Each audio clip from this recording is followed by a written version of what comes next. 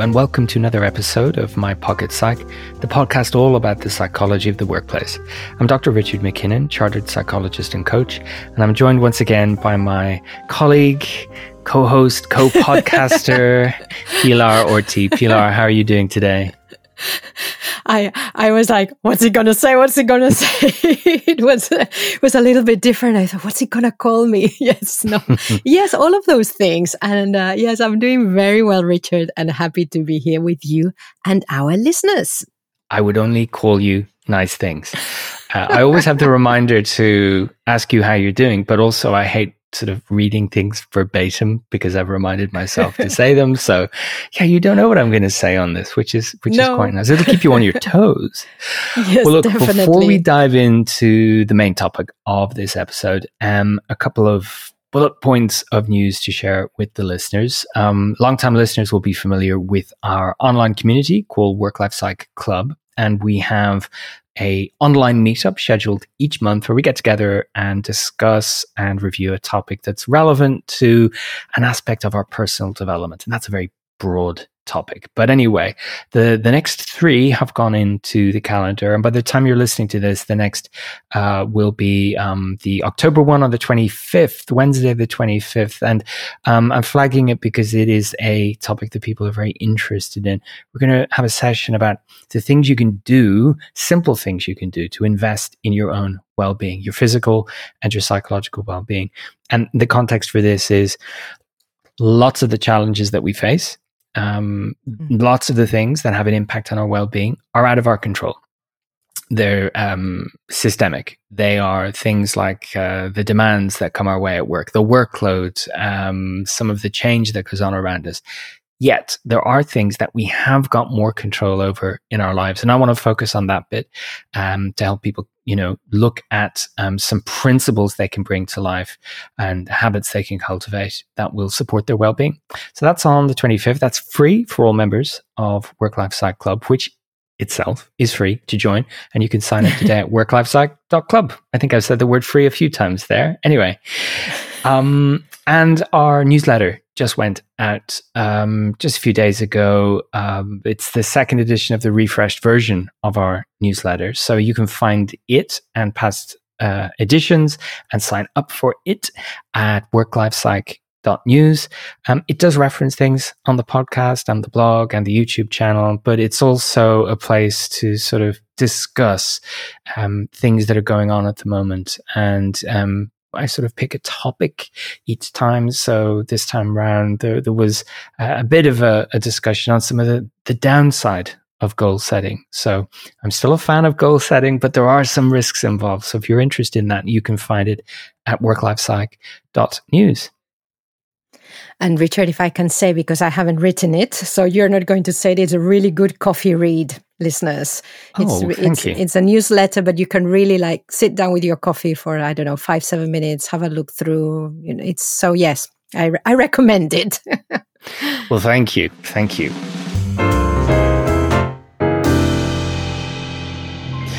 So listen, this time around, I'm going to answer a question that I get a lot in the coaching context, which is, well, what should I do between coaching sessions?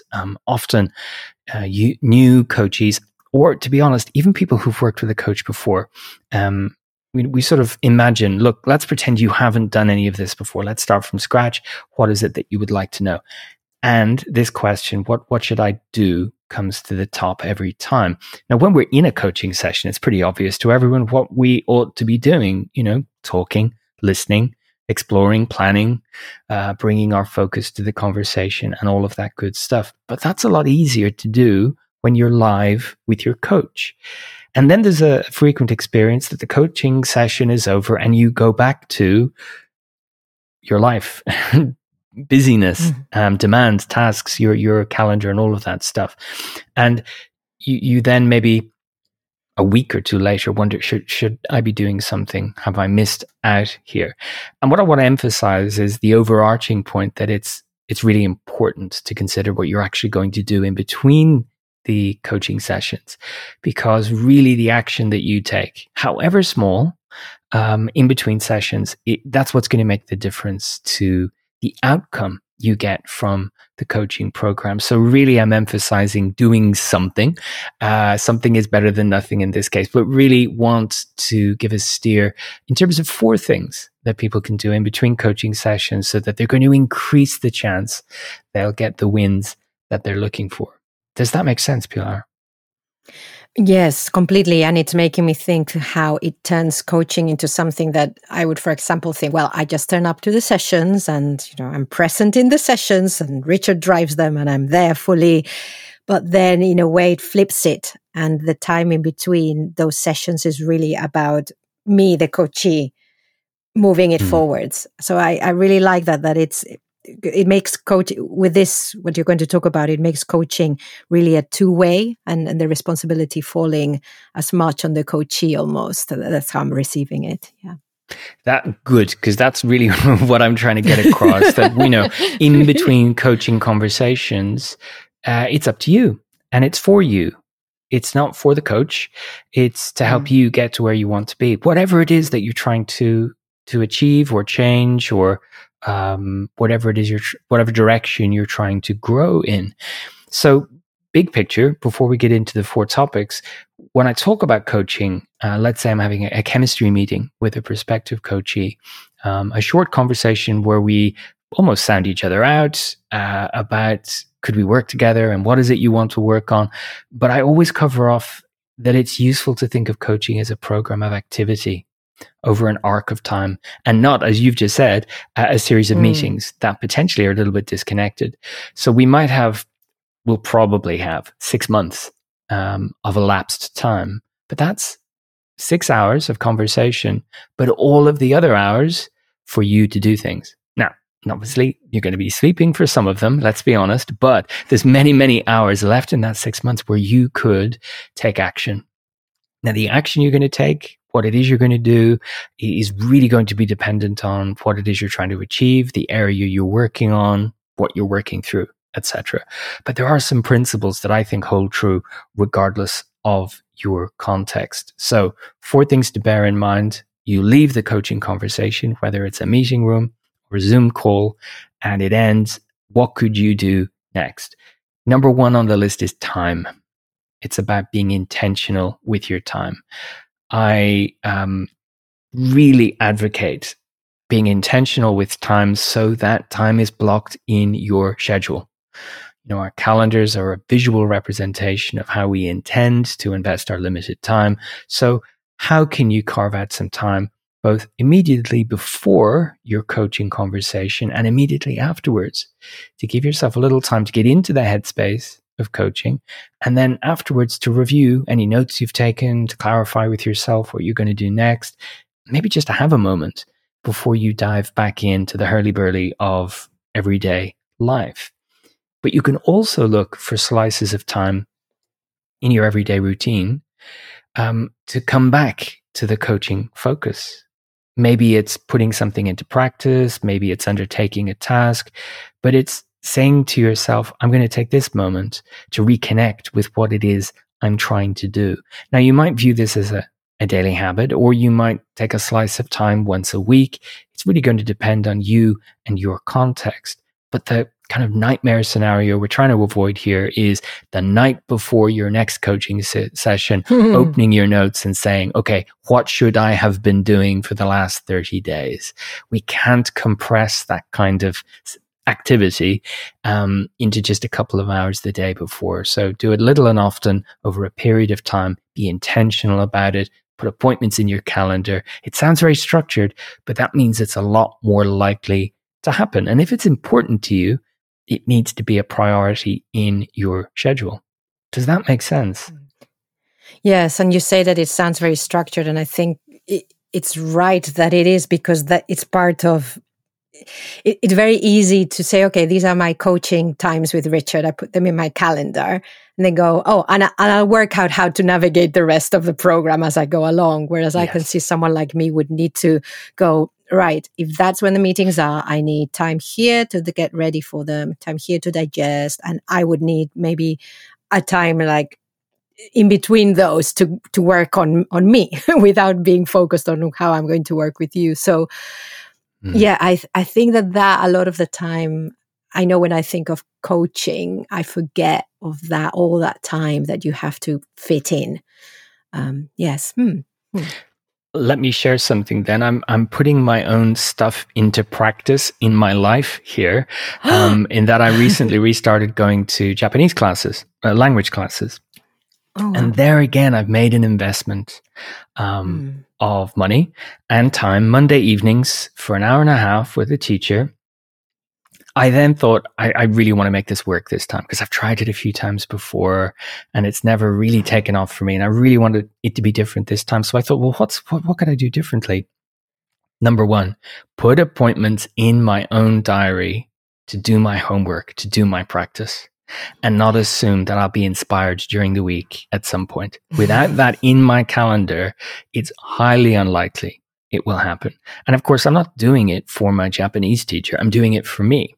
So I'm sure she won't be upset if I turn up without it. She might be a bit sort of professionally disappointed, but it's for me. So seeing these little slices of time remind me, okay, it's time, get out the notes, do your homework. And yeah, it makes all the difference because I don't have to decide when will I do this. I've already decided I'm going to do it on a Wednesday evening, which is actually when I'm going to do it. Yeah. And on the flip side, we have when I used to go to singing lessons when I didn't do anything in between because I waited, like you said, for inspiration. And I always arrived to the class and I hadn't done anything. And because I hadn't put it, I was like, oh, I never did it. I didn't put it in my schedule. So yeah, I can see that with coaching as well. I suppose because coaching is maybe, sorry, Richard, because it's a thinking. Because what we might need to do is less like settling down to do the Japanese homework. You probably know what you need to do.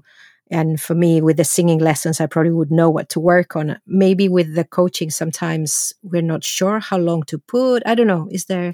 This is a really good point. I mean, I would hope that when someone leaves a coaching session with me or one of the team, they're clear on what their next steps are.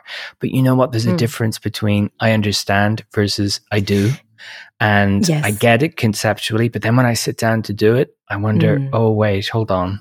You know, now the rubber hits the road and I wonder what the practicalities are.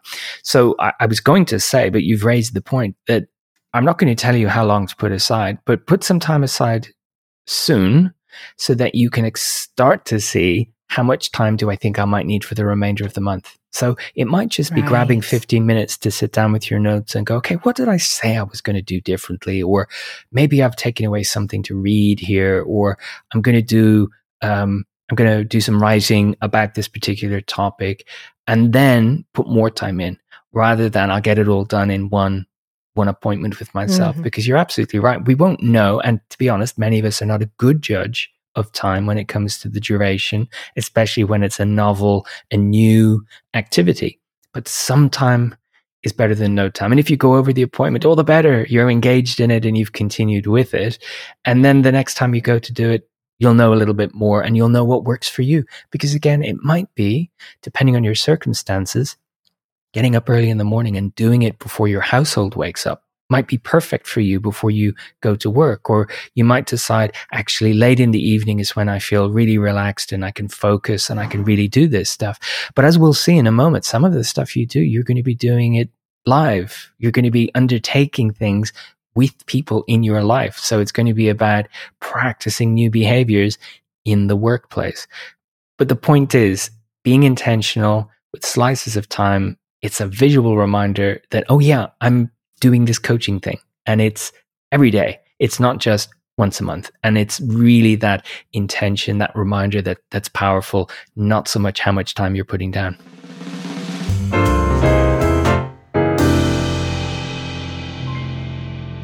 The next thing is questions. And even though I will say at every touch point with a prospective coachee, ask as many questions as you like, ask them when they occur to you. There are no silly questions and all of that. I know for a fact that so many coachees end a call, no, I've no questions, end a call, and then moments later think of something. And I will say to people, please drop me an email or just call me immediately if there's something that can bring you clarity to help you move forward. So if something you're going to undertake or something you're going to practice isn't 100% clear to you, then ask. Don't wait until the next coaching session, because you're burning through limited time then. With 6 sessions in the bank, you really want to use the time in between intentionally and not run out of it. So ask those questions. It's expected. I expect to hear from people with their questions. It's not like the lines are closed because it's not coaching time. It's please get in touch, drop me an email, anything you need clarity on that will help you move in the direction you want to go. I sometimes get a reticence on the part of some clients where they don't want to bother you, and it's like, but this is my job. You're not asking a favor; you're engaging in a process. It's all about you, so please make sure you get answers to the questions that will help you move forward. So I think my first question with a coach would be okay, in between sessions, is it okay if I send you stuff, or when is the best time? Because you're right that there would be how much can I throw my stuff at them in between? So I suppose that is a question you can have. It's a conversation you have with your coach. Absolutely. It's either covered off in the chemistry session or in the very first coaching session. And depending on what someone is going to do. So let's imagine someone is going to do something, a reflective exercise, to get them familiar. It's some kind of thinking exercise, and it involves them writing things down. And they've never done anything like this before. So before spending hours on it, I might suggest, look, have a go, spend a couple of minutes, send it through to me, and I'll give you some feedback and a steer so that you know you're heading in the right direction. So it can be that. Let's just have a quick check-in to make sure you're doing this in the way it was intended. And so there might be a few touch points in between. And then with other coaches, there might be nothing, and they'll turn up for the next session with, look, I've done this for 30 days straight. Here are my notes, or here are my observations. But the question is the important thing. So people should feel they can ask any questions about the process, about the concepts, about what it is that they're going to do.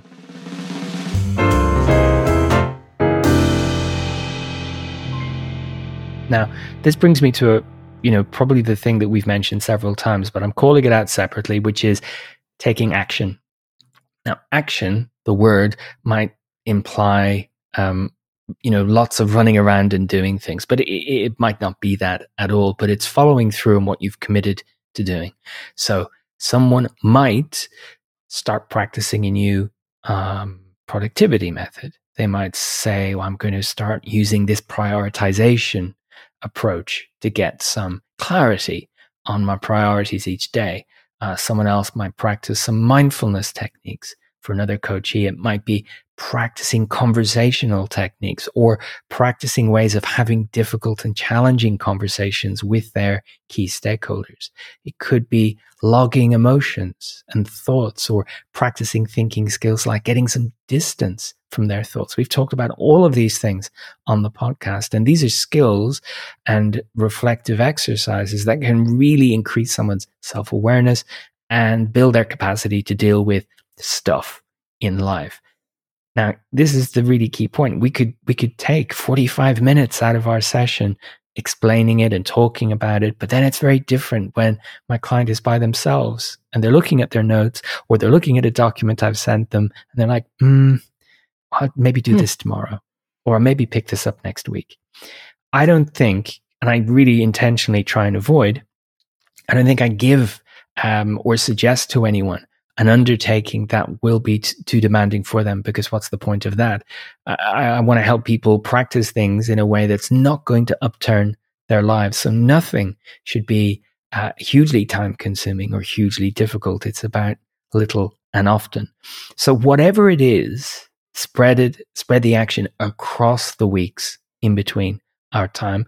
That gives you the capacity to try and, frankly, make a mess and learn from that, then try again and do slightly better, and try again in a different context and recalibrate and maybe try it a different way. If that was conversations, you'd have so many opportunities to try different conversational skills. If it's productivity methods, you'd have, maybe 28 or 30 days to practice identifying your priorities and noting them and seeing the impact of that. So doing these little things as many times as you can to see, what am I learning from this? What difference does it make? Rather than, I tried it once, I've ticked the box. So we're looking to take action, not for the sake of action, but for what the action will give us, what kind of insights, what kind of results it will get us. This is difficult to discuss, right? Because I don't know what the person is going to take away and do, but the principle is there. Do it little and often, and then we'll talk about how it went, which is another thing. It's about being able to experiment and not look for magical results, but instead, let me see how this works. Let me try it and see how it feels to do it, or let me see what kind of response I get from other people. That's what we're looking to do. And we can't just think our way through that. We have to experience it. And it makes sense to go back to what you said about coaching being a program, because I would probably, if I've had a session or we're looking at something specific, I would probably go, okay, a couple of days later, I try it. And then I forget about it for a while. Where actually, if you usually, I imagine in coaching, building on something that is going to be a long-lasting skill, or a skill that needs time to experiment, reflect, and improve. And so I think that would be challenging for me, that making these times where I'm taking action feel like they're part of an ongoing process, rather than I've done them, right? Like you said, I've ticked that, right? Next session, something different. Yes. And I think that's partly it's the coach's responsibility to be able to signpost, hey, this thing that we're working on together will enable you to do this, but there's a bit of a journey to get there. And this is the contribution this skill makes. Or you've asked me how you're going to get from A to B, and we explored what you were up for, what you were willing to try. This is what we've arrived at, and this is the optimal way to go about it. So I will frame things in one of two kind of buckets, if you like. There'll be things that are clearly habits. Repeat it, ingrain it, embed it in your routines, and then over time notice the difference that makes. But in the short term, we're just looking to establish it and be consistent with it. And in the other bucket, there are consecutive steps on the way to something else. So step one is do this. After you've done that, then you'll do step B, and that's different to A. And you've almost got a bit of a checklist. And being really clear about that enables people to go, well, I just need to do this one thing every day for 30 days and let me see, versus I need to make a plan for these other things. But the more you can be clear about that, and the more you can give people resources to fall back on rather than their memory, then the more likely it is that people are going to experience that sort of realization that they get from real world action that doesn't come with someone like me explaining the benefits. You know, it's a very, very, very different experience. And the more of that you can have, the more of that you'll realize, okay, doing does make a difference. And really, over the years, I've had so many coaches say that to me at the end of the process. If I can be honest with you, I didn't believe this, but once I did it, I got to see the results and it was worthwhile. So in part, hold on to your disbelief and just try, just give it a go.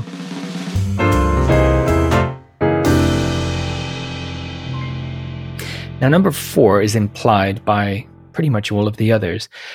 But to counteract the I've done that and it's done, I want to call out the benefits of reflection. This is, it could encompass many, many things, but at a high level, what I encourage my coaches to do is to take time to think about how all this is working for them. How does it feel to do that thing? What have you noticed about the impact it's having? But not just think it through, make a note of it. You know, I encourage people to take the time to maintain a coaching journal, whatever format works for them. Could be a notebook, a digital file, whatever it is, where they can just dump their thoughts, their feelings, their questions for me that they want to ask the next time if they're not urgent. But they have a log then of the experience and engaging in reflection, as we've said previously when we were talking about the risk of career derailment and what we can do to stave that off. is build our self-awareness. And we can do that through reflection in part. And the reflection of what have I noticed about the impact of this? And, does the difficulty outweigh the benefits? And not just doing it because, you agreed to do it, but doing it and then really experiencing it. What difference does it make to my life if I identify my most important 3 tasks each morning? What difference does it make to my life when I take that brave and uncomfortable step of initiating a conversation with a colleague? Or what difference does it make to my life when I, begin a healthy habit like taking the stairs rather than the lift every day? Not only the result, which will come with time, but how did it feel to do this new thing? And how might I do more of these new things? So reflection is I do, then I think about it, then I do some more. And I've got something to show for it. I've made myself some notes. I've drawn myself a picture. Whatever it is, you've got a record of it. I made this point the other day to someone that, one of the biggest leaps we've made in human evolution was the ability to write things down. And then here we are in the year 2023. And so many of us are still relying on our memory when we could be just outsourcing that to a pen and paper or the screen and come back to that information later. So in part, reflection is learning, but also being able to return to that log of experiences and notice, oh, wow, I view this really differently now. Or I was anxious about that 5 months ago, and now it doesn't bother me at all. There is an investment of time and effort in this, but I really, really emphasize that investment does pay off. And in fact, many coachees maintain a log going forward. They maintain some kind of journal because they really see the benefit of that for their own peace of mind, their mental health, and their self-awareness. So they're the 4 things, Pilar. What do you think? Anything that doesn't make sense from the coachee's perspective? Oh, it all makes perfect sense, but it sounds like a lot of hard work. That is my first thought, which is fine, because I think that any program of investment, any program of development needs the investment. And I think knowing that there is that it is work, as in it's not going to happen by chance, and you are going to have to work at it. I was being facetious, obviously. No, that's fine. But it's nice to but it's really useful to break it down like this, because it's one thing to say, well, you're going to have to put some work into it in between sessions, and you go, right, okay. Whereas if you say, you need to be looking for time to reflect, it helps if you write it down, it helps if you've identified the actions that are often. So it's really useful to break down what hard work will look like.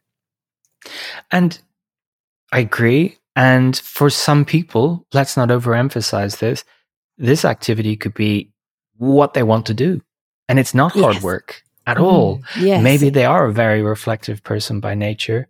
I just know that many of my clients who put themselves in the box of, super busy, high achieving people, the challenge is, how will I find the time? How will I find the focus to do this? And so we'll whittle it down to something that's so small they have no excuse not to do it, but it's a good start.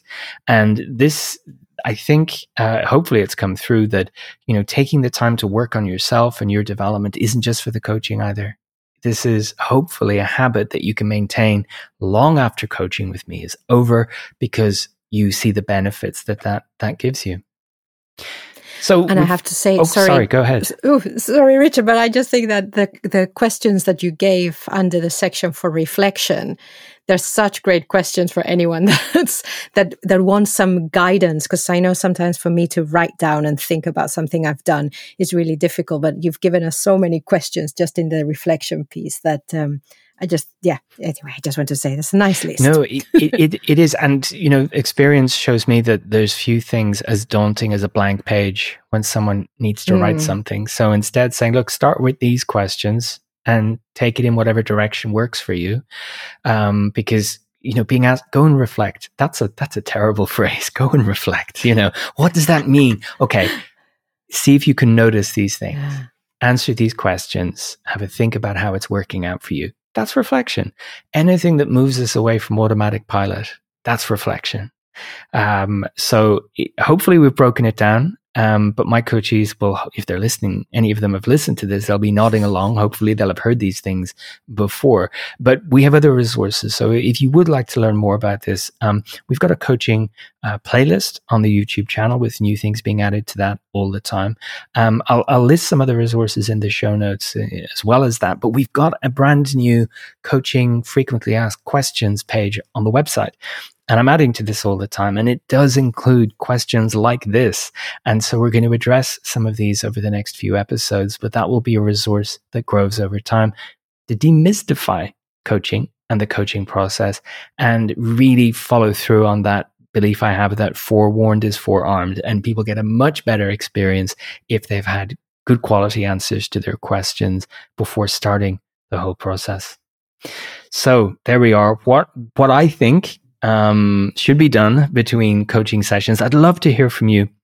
If you've worked with a coach and you've found reflection or activities like this useful, how did it become a habit for you? How did you make sure you followed through on those commitments? Would love to hear from you. You can drop us an email, podcast@worklifepsych.com, or contact us on any of the socials that will be listed in the show notes. We really do love to hear from our listeners.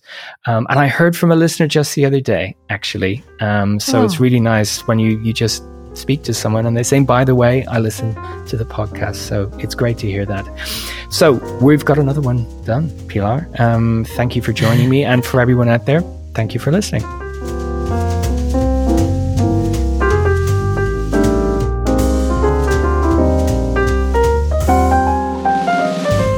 Thanks for downloading this episode of My Pocket Psych. To get in touch with questions and feedback, you can tweet us at WorkLifePsych or leave us a message on the contact form at www.worklifepsych.com/contact. Thanks for listening.